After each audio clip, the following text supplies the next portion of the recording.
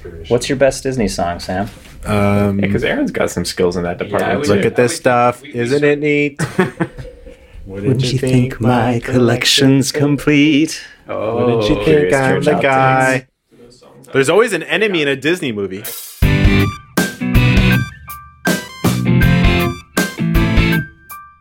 All right, everyone. Welcome to Curious Church Podcast. This is our second episode. Yay. Episode 2. Cheers, claps, hurrahs. If you want a sense of what this podcast is about, then you can actually listen to the first episode, which will give, I think in the first 10 minutes, there's a pretty good description of what we're going for. And then in the second half of the podcast, we talk about apples. Yeah, you might want to skip the first part and just go to minute 13 and get the apple talk. So there's a section apple talk, which I thought was riveting. Yeah, I agree. But maybe you don't want to listen. Maybe you can save that for later. But if you want to get a sense of what this podcast is all about, we basically talk about curious, these two definitions. I'm just going to leave it at that. 2 definitions of curious. Go back, listen to episode 1.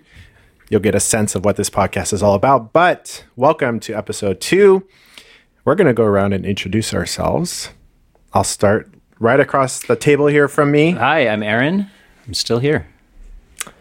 Live from our Lincoln studios, I'm Matt. I'm Sam Gutierrez.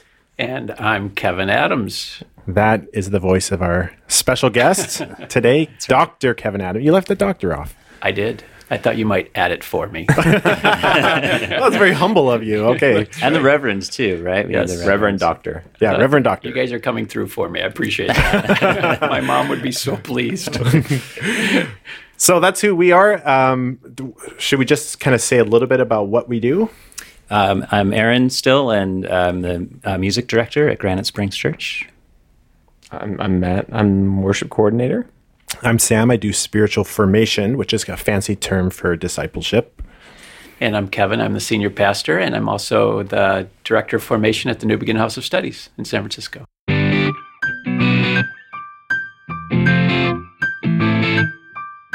Okay, well, we're going to call this, this is a segment called Oliver-isms, based off the poem by Mary Oliver, Pay Attention, Be Astonished, and then Tell About It. Pay attention, be astonished, tell about it. We're going to go around and tell our listeners something that you've noticed that is amazing you, astonishing you, and then tell about it. Let's start with, let's do Matt here. Sure. So if you've listened to the first episode, you'd have heard me talk about the wonders of rice cookers, which I stand by. And I actually wanted to follow up because last time we talked about wanting to preserve the mystery, and I fully intended to do that until I engaged in this conversation about rice cookers with someone else who promptly whipped out their phone and Googled it. And I probably had the same concern that I know all of you listening to this have. Didn't that just kill the magic? But I'm here to tell you, in fact, it didn't. Because what I found out about rice cookers is that the science behind them is just equally as astonishing to me. So the way that most I'm going to speak in generalities because surely there are exceptions to the rule, but apparently the way that most rice cookers work is, there's no sensors necessarily that you can see. There's not sort of measurements of the level of the rice or anything like that to get different cook times depending how much is in there. So the question is, how does it do it? Well, it's based on the fact that water boils at 212 degrees Fahrenheit. And until it boils and evaporates, the temperature doesn't rise a degree above that. So the rice cooker, I'm getting very excited about this. You are. The rice cooker actually detects the temperature, and the cooking rice will not actually rise above that temperature, above that 212 degrees until there's no water gone. And when it does, it shuts off. So the sort of specificity of the way that our natural world works in terms of a boiling point is the very thing that allows us to have perfectly cooked rice every time. And our listeners should know that Matt is not using notes. Came from his heart and his head. That came from his heart. Out of the overflow of the heart, the mouth speaks. I paid attention. I am astonished. I think we all should be. I think That was kind of beautiful. It started in his head, but I think since you've learned this, it's moved to your heart. It's deeply. It's going to live forever. Yeah. That's Jesus and rice cookers. Those are the things that live in my heart now. So, Science. yeah. Yeah. It's amazing. That's cool. Yeah. That turned me on. Yeah. Well, okay. Edit that out. No, why do you want to edit that out? No.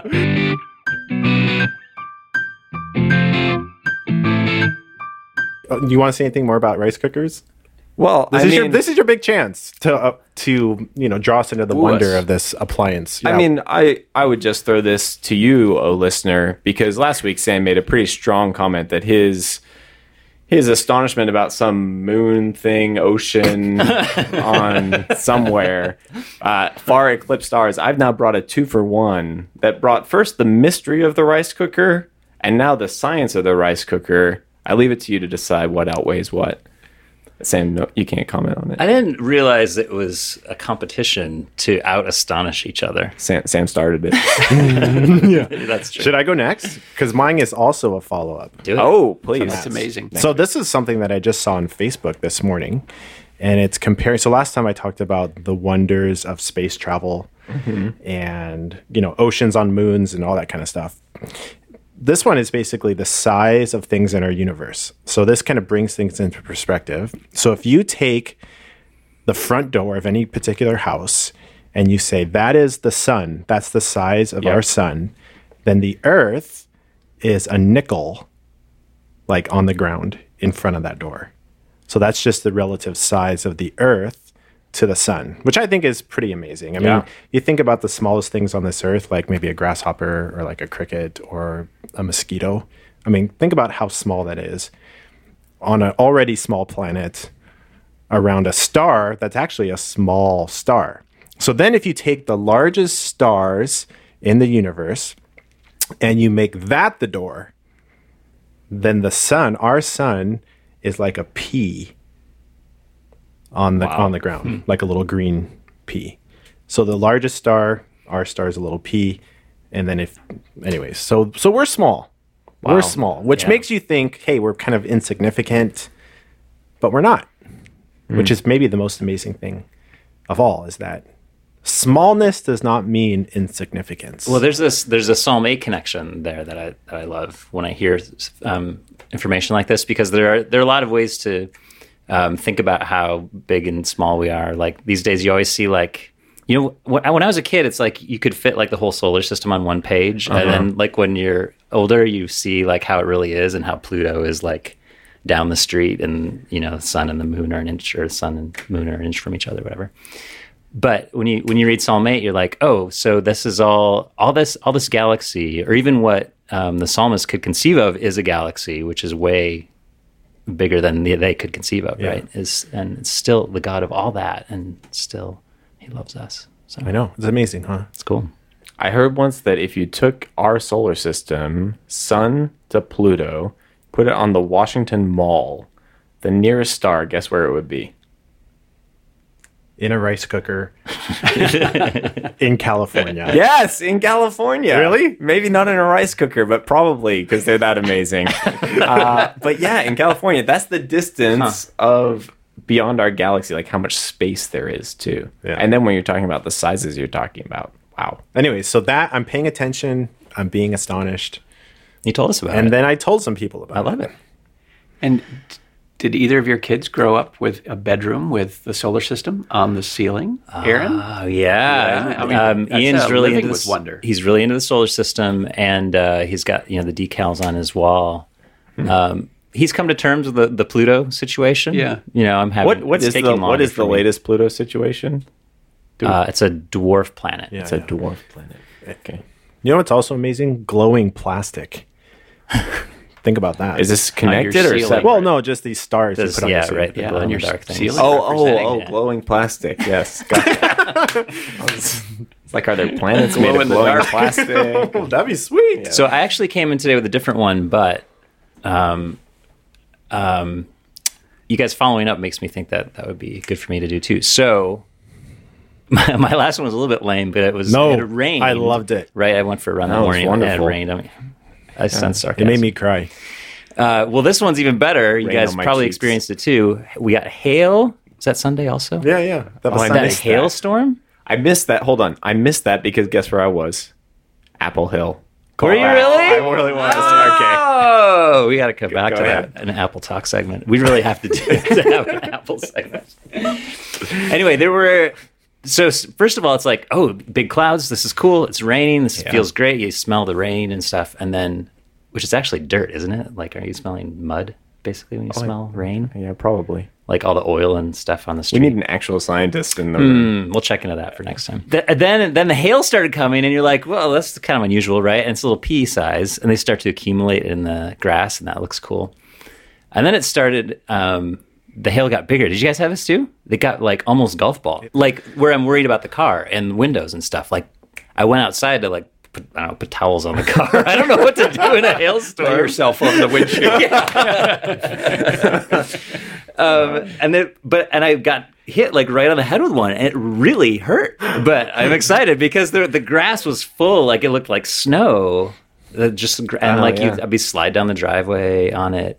You were sliding accumulating everywhere. These huge ones where I was going to break things, and I've never really seen anything. That is cool. Man. So my Oliverism comes from yesterday. I mean, the first thing that comes to mind, yesterday I was at a church meeting of leaders, and those can be a mix of wonder and tedium. You have reports from people people you don't know on subjects you're interested in and subjects you're not interested in. But at the end of the day, a guy named Zeke talked about his church plant sort of in the middle of nowhere, California.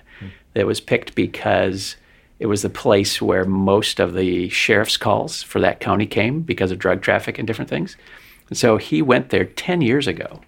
And he talked about the journey of the desperate need for this church to survive. And then he talked about he was asking God that it wouldn't survive so that he could go back to someplace less God-forsaken. And now he's moving to Antwerp, Belgium, of all places, quite a ways from where he is. But the way his love poured out for one person after another, just stories he would tell, was sort of amazing. So I don't know, this isn't very geeky science, but just watching someone who cared about his neighborhood that much was just amazing. Along the way, he starts a thrift store. He starts a love the neighborhood kind of thing. He becomes a school board member. He does all these things. So, kind of amazing.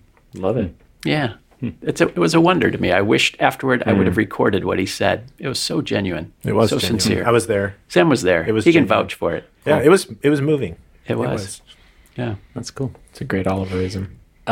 This, I think, is a really good transition into maybe our topic for today, which is enemies, especially enemies as they're discussed in the Psalms.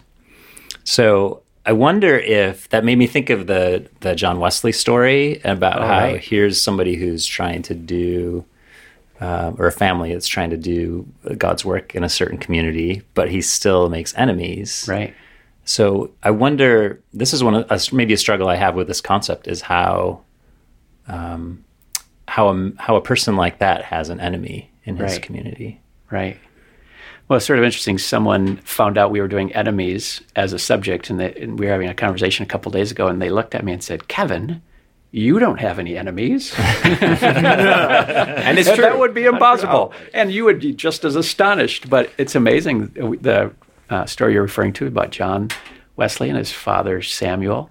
This particular person I was talking about earlier, in that city where he's doing so much good, he has enemies on the school board, people who hate him because of his stance on certain issues, or the way he cares about the community so significantly different than the way they think the community should be taken care of. And the thrift store he's been part of has been broken into, and his monitors thrown against the wall just for no good reason. So it's interesting how even when you're trying to do something good, enemies suddenly appear. So we're going to talk about the Psalms, I think, a little bit. And it's interesting. So Psalm 1 and 2 are the framing Psalms that set it up. And the first sort of real Psalm in terms of a prayer is Psalm 3, where suddenly the enemies appear in the first sort of Psalm. And it's like, who would think it? The first psalm. There's the enemies. First praying psalm. Right away. And Hey, there they are. Go Let's ahead. just back up a little bit and let's Yes. just think about, so for our audience, Kevin Adams is the pastor, the head pastor, I guess, of Granite Springs Church. Yes. Yes. Yes. Okay. Yes, I am. I just I'm looking for you guys for affirmation. Yes, that's true. So I just wanted to clarify that. And then maybe some people know this, but he's also a writer. author. Yeah, he's a published author. He writes. He wrote a book here called 150. It's called Finding Your Story in the Psalms. Yeah. And it was published, probably 4 years Yeah. ago or so. Yeah. And in it, you deal with some of the most popular psalms. Well, psalms that sort of captured the range of the kind of praying that's in the psalm. So some popular, like Psalm 3, which we'll talk about today, isn't necessarily popular, but I think it's sort of puts enemies on our radar. I think a lot of Christians especially, but people in general are in kind of denial about people who oppose them and sometimes cover it with sugary sorts of excuses. But there it is in all its sort of baldness in the Psalms. It's kind of interesting. Yeah, so I think you deal specifically with, I think, 11 psalms, and then Yeah. you kind of reference other psalms. So you're, Right. a lot of people don't know this, but you're kind of our resident psalm scholar. Okay. Yes.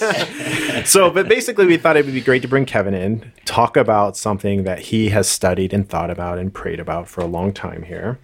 And then there's so many directions we could go when talking about the Psalms. So we decided to ask him in and specifically talk about Psalms in connection to their references of the enemy.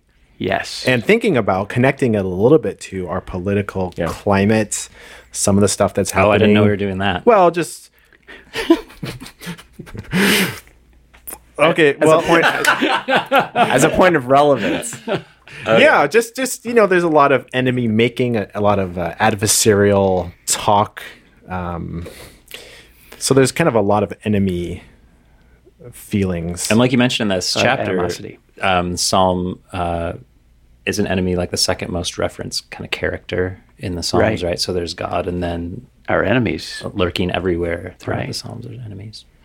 So you already taught. I mean, you were, Aaron, referencing already in one of the first stories you tell in that chapter on enemies is about John Wesley. So here's a guy that you think, well, he's a really great guy. He's got no enemies. He's doing good. He's sacrificing. He's serving the neighborhood. Yeah. But People hate him. And John Wesley was the first Methodist, if you want to put it that way. And the method was something today which we'd say is pretty simple, like having Bible studies and reading the Bible. But people didn't like his method, so he would have gatherings outside the church because his enemies didn't want him inside the church. And then when he was outside the church, they would do things like drive oxen through his meetings, or they would play like bawdy bar tunes outside and try to get the folks to sing their songs instead of the songs he was singing. So it's sort of interesting that he had enemies, and his enemies were fellow Christians and fellow pastors a lot, which is sort of astonishing. that's kind of interesting. But all 'cause too real. Sometimes our enemies are the ones kind of in our circles. Right. It's not the stranger out there. It's not the person we don't know. Although Right. sometimes with social media, you get the person. Yeah. Right. You know. Or in politics, maybe. Yeah. Yeah. So I think that's kind of interesting. And I think we all tend to make enemies, whether we want to or not. Usually it just happens. I mean, in one part in one of your in the chapter, you talk about to our shock, we realize that not everyone likes us. That is astonishing. Especially knowing the three of you. That can't be. Well, you say here, we put peace signs on our cars, we eat organic food, we mow the neighbor's lawn, maybe we even attend church, but we still have enemies. We're trying to be good people, we're trying to be good neighbors. And people don't like us. How can that be? I mean, why do we think that is, though? Why is this the case that we have enemies? I think anytime you take a stand for something, there's someone who's doesn't like that or is going to take a stand in the opposite direction. I'm thinking a little bit about how here's someone who's doing good in the world and he still has enemies, and you think, oh, that's kind of a little bit what Jesus is doing, right? He's obviously doing ultimate good, but he's obviously made a lot of enemies along the way, right? I think we all have enemies. We were prepping for this talk, and I was thinking, do I have enemies? What do you guys think? Oh, definitely. For sure. Some in this room, maybe. Surprisingly, Rivals. I've made some enemies. I have, and well, here's a little story. So when I first started many years ago in youth ministry, there was someone that didn't think I was the right person for the job, and they took me aside and they let me know that. So here I am, brand new out of college. I'm excited. I'm fresh. I'm inexperienced. I'm eager. And really, probably within my first week, I feel like I made an enemy. Not because of anything I did, but I learned quite quickly that there was someone who wasn't happy about my presence. And that was kind of surprising to me. I think that was the first enemy that maybe came into my life. Perhaps. And that kind of comment would, like, you carry that with you, right? Throughout that work that you're trying to do. Maybe for 15 years, because here you are. Well, I was able to let it go. I was, because I think I was able to kind of put it in context or whatever. But there is something interesting in that, right? So we talk about one reason we have enemies is maybe because we're doing good, and that's going to rub against people. But sometimes we have enemies just because the world is complex and people are complex. In that case, you didn't necessarily do anything other than show up for work one day. But sort of the complexities of another person's experience and perceptions of you equally made them their enemies. So even though you weren't actively out doing something necessarily yet, within a week, you probably hadn't even had a chance to do something that would cause enmity between you and this person. Yeah. But it's there's something about that that's fundamentally complex, which is why I appreciate, and maybe we can talk about the Psalms in this way, the Psalms' recognition of enemies itself opens up a world of complexity that sometimes we like to avoid. Yeah, and sometimes it's easy to think, the enemy is someone who is doing actual things, against us or trying to stop us in some way or slandering us. But sometimes it's as subtle as, this person lets you know that they're really not for you. Like, they're not really in support of what you're doing.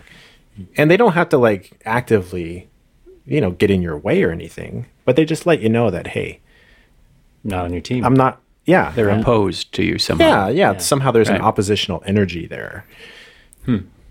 So what do you guys think about distinguishing between enemies and like a resolvable conflict, or enemies and like wise but difficult guidance that you might get? Like, it could be that this person, this might not be the case, but maybe this person really sees like an issue with how your performance or whatever. Like this, I shouldn't piggyback on that example because there are plenty of others you could use. But like if someone I really trusted told me something, I was doing something wrong, or I was doing something I should stop doing, are they my enemy, or am I just kind of inexperienced and not seeing the bigger picture or whatever? Let's throw to our expert, I say. Well, I don't know about expert, but that strikes me as a very helpful distinction. Like, there are a lot of folks who, anybody who's married has someone who's going to oppose them at certain times, hopefully, ideally, because there's only because they're trying to get away that false self inside all of us so we can be truer to ourselves. But it doesn't always feel like they're going after the right things. Sometimes it feels like they're going after the wrong things. And wise people, any wise person in our life does that, right? Where they say, maybe that's something that should go away, or maybe that's something you shouldn't do. I think of Sam's example, if this person had framed it as, I fundamentally am opposed to any person without experience leading the youth in this church, that's a different conversation than you just showed up and I'm against you. That's kind of a strategy question, which would be worthy of a conversation. Right? Not with you at that point, but with someone maybe before you. That was just a small example. I've made other enemies too. Would you like to describe give us some more? Yeah, say some more. That was a rather subtle such a fruitful discussion out of one enemy. Just the other. Matt, do you have any enemies? Have you made enemies? Inevitably, I do. I feel like sometimes the tricky thing with enemies is you don't know you have them Right. for the longest time. And then something happens that's just enough of a spark. It's sort of like something's been smoldering somewhere for a long time in someone, and then you just throw one more piece or just give it enough oxygen, and suddenly it's sort of flared up into a full enemy or a full fire. Right. Keep the metaphor going. But Maybe, Kevin, you could talk a helpfully bit said. about, so you wrote this whole chapter on Right. basically the Psalms and enemies. Right. So maybe you can talk about that a little bit. So what's that all about? Yeah, I think some parts I mean, of the book it sort kind of of messes up surprised these me. beautiful Psalms. Well, it does. It's surprising once you think about the idea. And it wasn't like I set out when I wrote the book and said, "Here's the master plan. I'll start with my second chapter on enemies." It didn't work out that way. You start thinking about the Psalms and living in the Psalms, and then you realize they're everywhere. So even Psalm 23, very loved and very well known. People don't think about that as having any enemies, right? The Lord is my shepherd, I shall not want. He makes me lie down in green pastures. Every funeral I've ever been part of has this. But then in the second half, there's this, you prepare a table before me in the presence of my enemies. You think, wait a minute, what's that doing there? Or Psalm 8 that Aaron referenced before, O Lord, our Lord, how majestic is your name in all the earth. From the lips of children and infants you have ordained praise. And then this interesting line, to silence the foe and the avenger. You think, wait a minute, this is like a creation psalm out in the moonlight with my kids on camping someplace, and then enemies appear. Where did they come from? I think I left it they're out everywhere. of my song. Now that you mentioned it. Yeah, right. So it's just fascinating. I think that's how the chapter came about. Just the observation that enemies are everywhere. And sometimes we don't know how to pray about that. And we can't pray about it because we haven't even acknowledged that they exist. We just think somehow things will get better or it'll be sugar-coated and it will go away. But sometimes they don't go away. Here's some names that the Psalms use Yeah. for the enemy: ferocious beast, a mocking betrayer, a vicious dog, a sword-wielding terrorist. Is that terrorist? That word terrorist probably isn't actually in there, but it's the idea. That's the idea. Yeah, the sword. And even terror would be one in terror. there. A I think. well-trained soldier, a well-published slanderer. Oh, that's a good one. That's quite a phrase. so really positive ideas. Right. Right. So that's our prayer book. That's kind of naming right. these enemies. And you have a piece in your chapter where you tell this story about being at this retreat, and this church leader is leading this workshop, and he talks about how church leaders sometimes aren't really honest about naming the enemies. Right. Maybe you could talk. Do you remember that story? Oh, yeah, for sure. There's a group of church leaders at a retreat, and this person says, so often people in church, there are enemies in church like you have, sometimes bewildering, in a bewildering kind of way. It's like, why did Sam Gutierrez, of all people, have an enemy within 2 days of being there? And then what's confusing is if you identified that person as an enemy, if a church leader or elder or deacon came to you and said, oh, they're the nicest person on the planet. They're so kind, they're so humble, they're so thoughtful, they're so generous. Well, that would be bewildering to you now of a different kind, right? On one hand, this person has been really difficult with me, let's say. On the other hand, everybody's saying how wonderful they are. And sometimes in the church or in any organization, that's what's confusing. You think, oh, this person's being really mean and nasty to me, that you might feel like in animal terms are sort of a snake. And people say, they're not a snake, they're a Cocker Spaniel. Come on.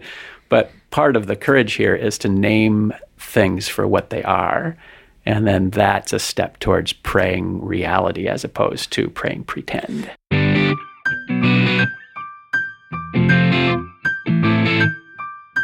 Sometimes it's accidental. We bump into each other in the craziness of life. We just sort of rub each other wrong, or we disagree, or our kids fight, and it's hard to be friends in that circumstance. But other times it seems like people do things on purpose, and that's a complexity of a different kind. And Proverbs talks about that too, but that's where it's helpful. In both cases, it's helpful, I think, for the Psalms then to just deal with reality and have us pray reality. Well, you're talking about, praying reality, which I think is a really helpful idea, and one of the real benefits that comes out of beginning to use the Psalms as our prayer book. But the Psalms don't just say, oh God, I have enemies, and then move on. And they actually are doing things that there's an orientation towards enemies that we find in the Psalms. I'd be curious to hear, what are the Psalms doing with enemies, and how do we begin to grapple with that? Yeah, that's a great question. I think Psalm 3 is a great example. So towards the end, it says, "Arise, Lord, deliver me, my God." And then it says, "Strike all my enemies on the jaw," all of them. And then the follow-up line is, "Break the teeth of the wicked." And then it goes into, "Deliver me, God." It's as if God is the only one who can deliver. And then, "May your blessing be on your people." And that's how it ends. As if David sort of, that was the end of the night, and he needed to just sort of wrap the psalm up and sing a chorus and move on. But what's interesting in there is praying for and about enemies. There's no pretense. And one of the things that I think makes the psalm such a treasure is it keeps us from cliche, inch deep, mile wide praying, because God is a God who can handle all the stuff, the mess, the chaos, the muck of our life, and we can pray that. So one of the things we're learning is to pray that, and to pray that very specifically, even emotionally, I think. So strike the jaw of all my enemies is quite animated. And then there's some specific ones about, "Lord, would you let my enemies fall into the traps they have made for me?" That's a very specific prayer. And then it's sort of interesting how Jesus takes all of that, because Jesus prays the Psalms over and over again. So on the cross, right? Psalm 22, my God, why have you forsaken me?" Psalm 34, "Into your hands I commit my spirit." But also even in the "Father, forgive them, for they know not what they do," those sorts of praying. So Jesus tilts us then. We still express all these things. We still sing the Psalms, say the Psalms, pray the Psalms, but we do it with a different kind of orientation, that the enemies don't have the final word. And I think that's the hope of the gospel, and Christian prayer ends up there somehow. So we still got permission to pray our chaos and pray the mess and muck of our lives, but that's not, the final word isn't vengeance. The final word is God's grace somehow. Well, the Psalms are our prayer book. So, the Psalms we're praying about our enemies to God. Right. Right. It's not like we're picking up the sword and we're not in bashing charge in of teeth. vengeance. We're asking the Lord to slay, and we're asking the Lord to punch people in the teeth. Right. I call it the dentist psalm. Well, there's another psalm, I think, of David where, you think the best thing to pray for your enemies is that they would die. But one of David's psalms, it says something like, "Don't kill my enemies, otherwise your people will forget. Right. Instead, uproot them, dry them out, and let them be blown around by the wind." Sort of like turn them into tumbleweeds. Yeah, basically. So it's like a tumbleweed prayer. Right. And so it's interesting. That's a super helpful distinction for me, actually, Sam, and something that hadn't actually occurred to me before, because I think I had a hard time separating how I feel about a situation and what I would do in that situation. So to be able to say, this is how angry I am, and then just kind of throw that all at God and then say, and then let him... You're in charge. Yeah. Right. Yeah. I won't act on any of this. Yeah. I want you to know how I'm feeling about it. Yeah. Right. Yeah. I think some of this too is also like, to me, and I'd be interested to hear what you guys think about this, but the call of Jesus to love our enemies then suggests that prayer against our enemies isn't necessarily where we end. Like it's part of the journey of processing what it means to have enemies, how we feel about enemies, what Jesus calls us to. And I mean, what's so wonderful then about the Psalms is that it recognizes we're in process on this. That sometimes I think we approach Scripture and think that Scripture is always like the end, is showing us the end result, exactly where we're supposed to be. And God just says, actually, our lives are more complex. They're more wonderful in many ways. They're more detailed than just here's where you should be. And here are ways to begin to process and get there. I think that's one of the things that, for me, make the Psalms so rich. But I throw that to you guys, too. Does that seem right, that it's actually a part of a journey and not necessarily an endpoint? Yeah, absolutely. I think the book of Psalms itself is a journey. So it starts with Psalm 1. This is the two ways you can live. You can live the way of truth and grace, or you can live the way of the tumbleweed. And it ends with 150, which is praise God in the firmament, praise him with trumpets and drums.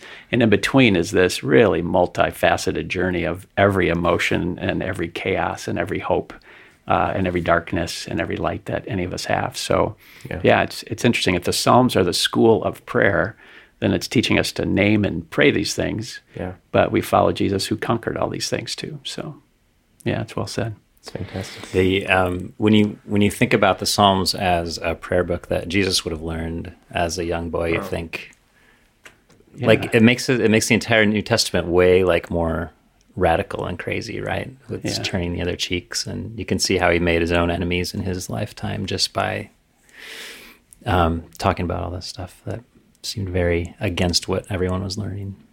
And I always find it fascinating. I think it's so right, Aaron, that that Jesus had enemies, but his enemies were always the religious people.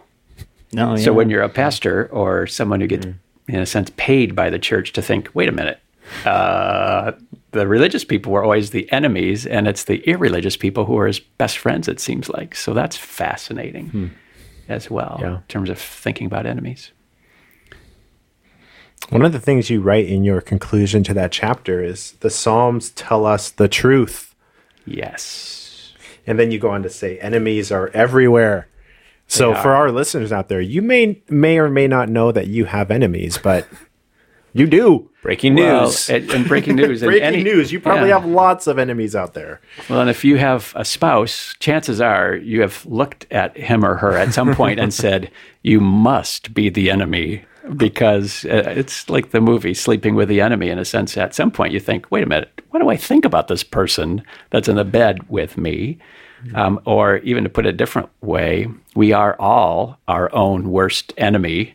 Sometimes we could even pray about the enemy inside, the part of us that's pretty tangled sometimes. Don't you have a quote in your book about how the enemy is between our ribs? I don't know, but I wish I did. If I didn't, it sounds good. Huh? Maybe there should be a sequel chapter. Well, there's enemies out there, and then the most confusing thing is when you have enemies inside, close at home. Well, sometimes under your roof, right, can be the enemy, siblings, and then sometimes, even parents. within your own heart, right. There's an enemy within. All right, we're gonna do a little segment here called "What's Your Beef." I like chicken and turkey with cheddar. I like a tofu burger, but bacon is better. So what's your beef? Matt, you told me earlier this week that you have a beef that you've been stewing, that's been stewing in your mind's crock pot. Well, yes. Rice cooker. Your mind's rice cooker. Rice cooker of my heart. I love that. Yeah, well, actually, this is, I just want to start with a little caveat and say, fast food workers of America, we are for you. We are not your enemies. We are not your enemies. We do not think of you as the enemies. Except that guy at Taco Bell last time. Remember I talked about that guy? But I bring another cause for concern. And it's not Taco Bell, but another Mexican food chain, Chipotle. Rachel and I were there recently, and I was standing in line, and the person ahead of me was paying, and there was a malfunction with the machine. And essentially what happened was that she gave her $24 in cash, and the machine rang it up as receiving $23.87, which was in fact the total of the order. And I proceeded to witness a moment, and this moment scares me for our future, in which the person behind the register looked at the lady who'd just given her the cash and said, "You gave me $24. The total was $23.87. So I owe you." Uh-oh. And the lady on the other side looked back at her with the same look, which if you could hear the silence was a blank look. And then the woman behind the register looked to the young woman on her right with the same questioning look of what is the correct change here. And the woman to her right looked back at her with the exact same questioning look of I have no idea. At which point the person behind the cashier said, "Hold on one sec." And I see that she's now typing it in to a calculator. Now, listen, I understand. I understand if there's a couple of dollars, if it's $2.57 or an obscure, a little bit, numbers we're less familiar with. But this was 13 cents. And it's not a beef. This is like a PSA. Parents, please have your children do basic dollar and cents math, subtraction. It scared me a little bit. I'm kind of co-opting what's my beef. It's not that I'm angry or bitter at them. It's that I'm worried for the next generation. So you weren't necessarily irritated. Well, I was a little irritated at the fact that it was then holding us up that no one could add up to 24. You didn't chime in and say 13 cents. 13 cents. Well, it was one of those situations where you're not really clear what's happening until after you've seen the whole thing, and then you realize, no one actually knew what the 13 cents Seems like was. she solved the problem like pretty resourcefully by finding a calculator to do it. Yeah, but what if a calculator wasn't there? And then what are we It's on doing? her phone. I'm sure she's always got it with her. Oh dear. Oh dear. Here's the thing. I We don't beef need to with do that math response anymore, to my basically, beef. people. Listen to me. We do not need to do math anymore. Said by an artist. We have calculators, and they're on our phones. Oh, No, this is true. I haven't done long division in a very long time. That's Listen, because you don't know. there That's is- because you don't know how to do it. There is grace for Oh, I long still could. division. You can't add. You can't add Grace for long fractions. division. I agree. Yeah. Is this a good time to say Finding my wife's a denominators math and tutor stuff. and Yeah. hand out her number? That's right. That's right. All right, here's my beef. You ready? Yeah, lay it on us. I have two beefs. One is the other double beef patty. Here we go. I woke up the other morning and someone was ringing the doorbell, and I was sleeping, so I got up and I thought, this is an emergency. Someone rang the doorbell. I open it up. I'm in my robe, and they said, "Someone smashed your window last night in your car." Oh no. Yeah. That's messed up. Yeah. What's That's messed up? That you answered the door in your robe, or that your window? Was this 11 in the morning, Sam? No. This was at 7 in the morning, 11:59. and I'm not sure what happened, but apparently I was told in this community people will steal even your sunglasses out of your car. So they smashed my window, and they took nothing, Right.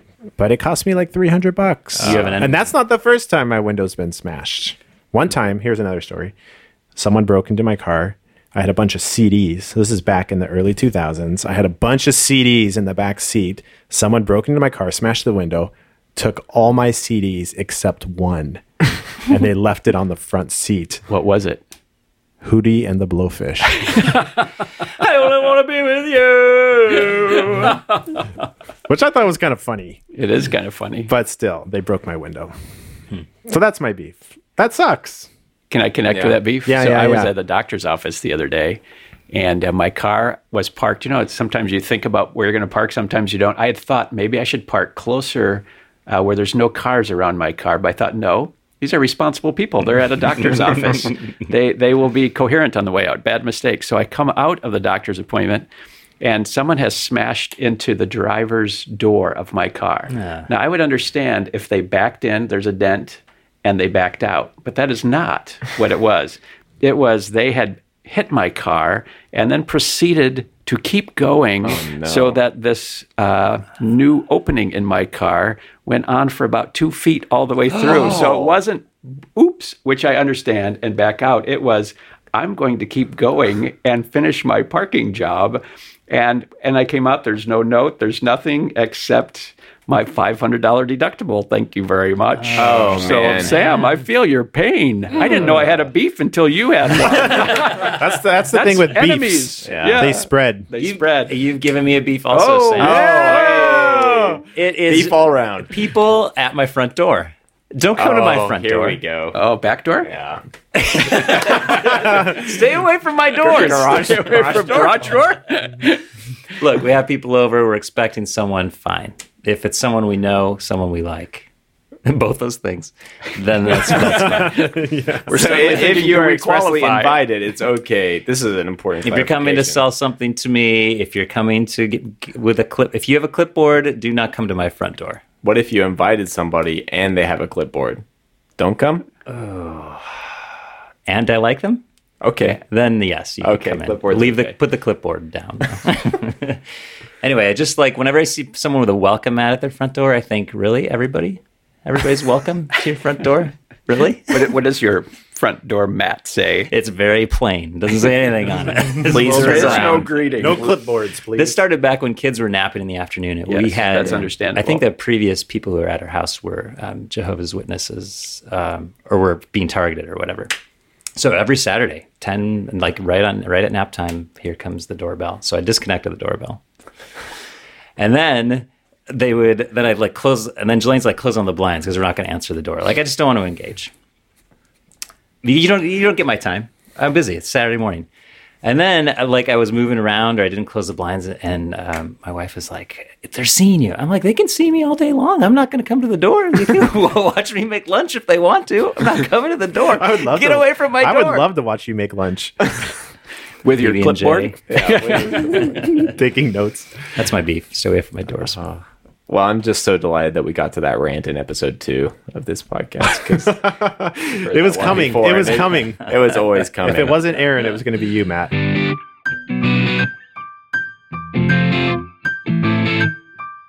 Hey, Sam, where can people find us on the web?